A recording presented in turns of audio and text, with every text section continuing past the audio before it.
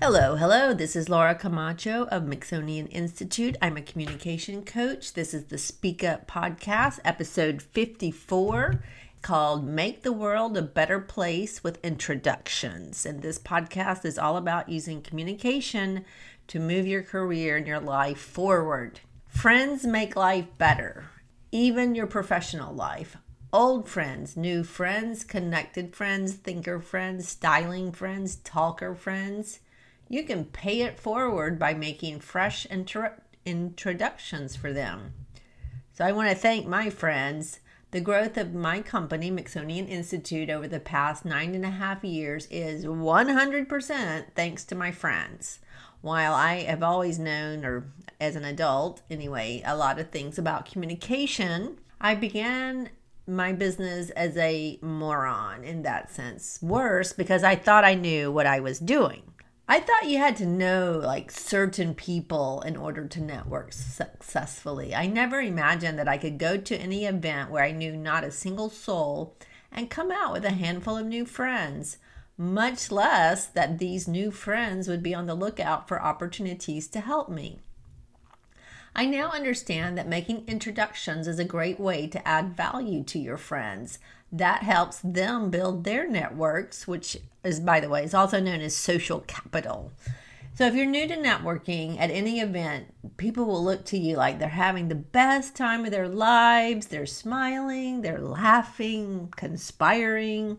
They look better dressed, like they drive better cars, and that their lives are just better. But the truth is, even if these unlikely assumptions were actually true, every single person in the room wants to meet someone interesting. So be that interesting person.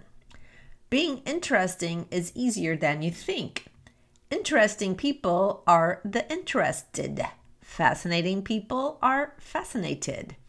As you find out more information about the people you're chatting with, you'll think of other interesting people they should meet. Each new person is a new world. Every single person you meet knows people you don't know. They know people you don't even know that exist.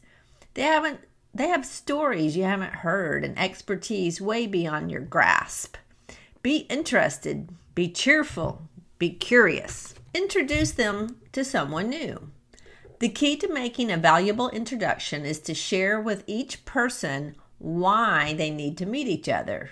And that reason does not have to be work-related. Possible reasons your friends should meet each other include these. They have children the same age.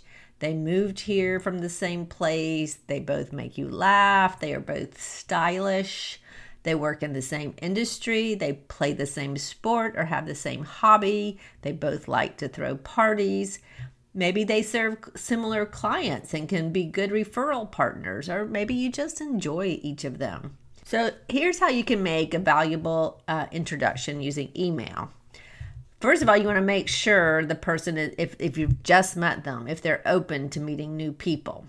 And then another option, if you know of someone well, like a friend of yours, is to say, hey, you should reach out to this person on LinkedIn and just use my name as a reference. That's the easy way. But it puts the burden on the other person, so you only want to do that when it's clearly in someone's interest to meet this person and you have a good relationship with them. Otherwise, you can write a brief email that explains why they should meet each other. So here's how you write a good e-introduction. The subject line, I've got several options for that. You could say option A is you two need to meet. Option B, time for an e-introduction. C, just write the names of the two people with an arrow between them. Or option D, you could put Helga, meet Henry. And then your greeting, you just say hello or good morning or hi using both names. And then you would put one person's name, and I'm going to use the fictitious people of Helga and Henry. So I would put Helga, colon. Henry is a newish friend in the HR benefits space with a wicked sense of humor, which could be a survival mechanism as he is a dad to 4. Henry, Helga is a lovely friend and a fun accountant at one of the top local firms, and she's a connection powerhouse. You two might be able to partner up on referrals. I'll let you two take it from here.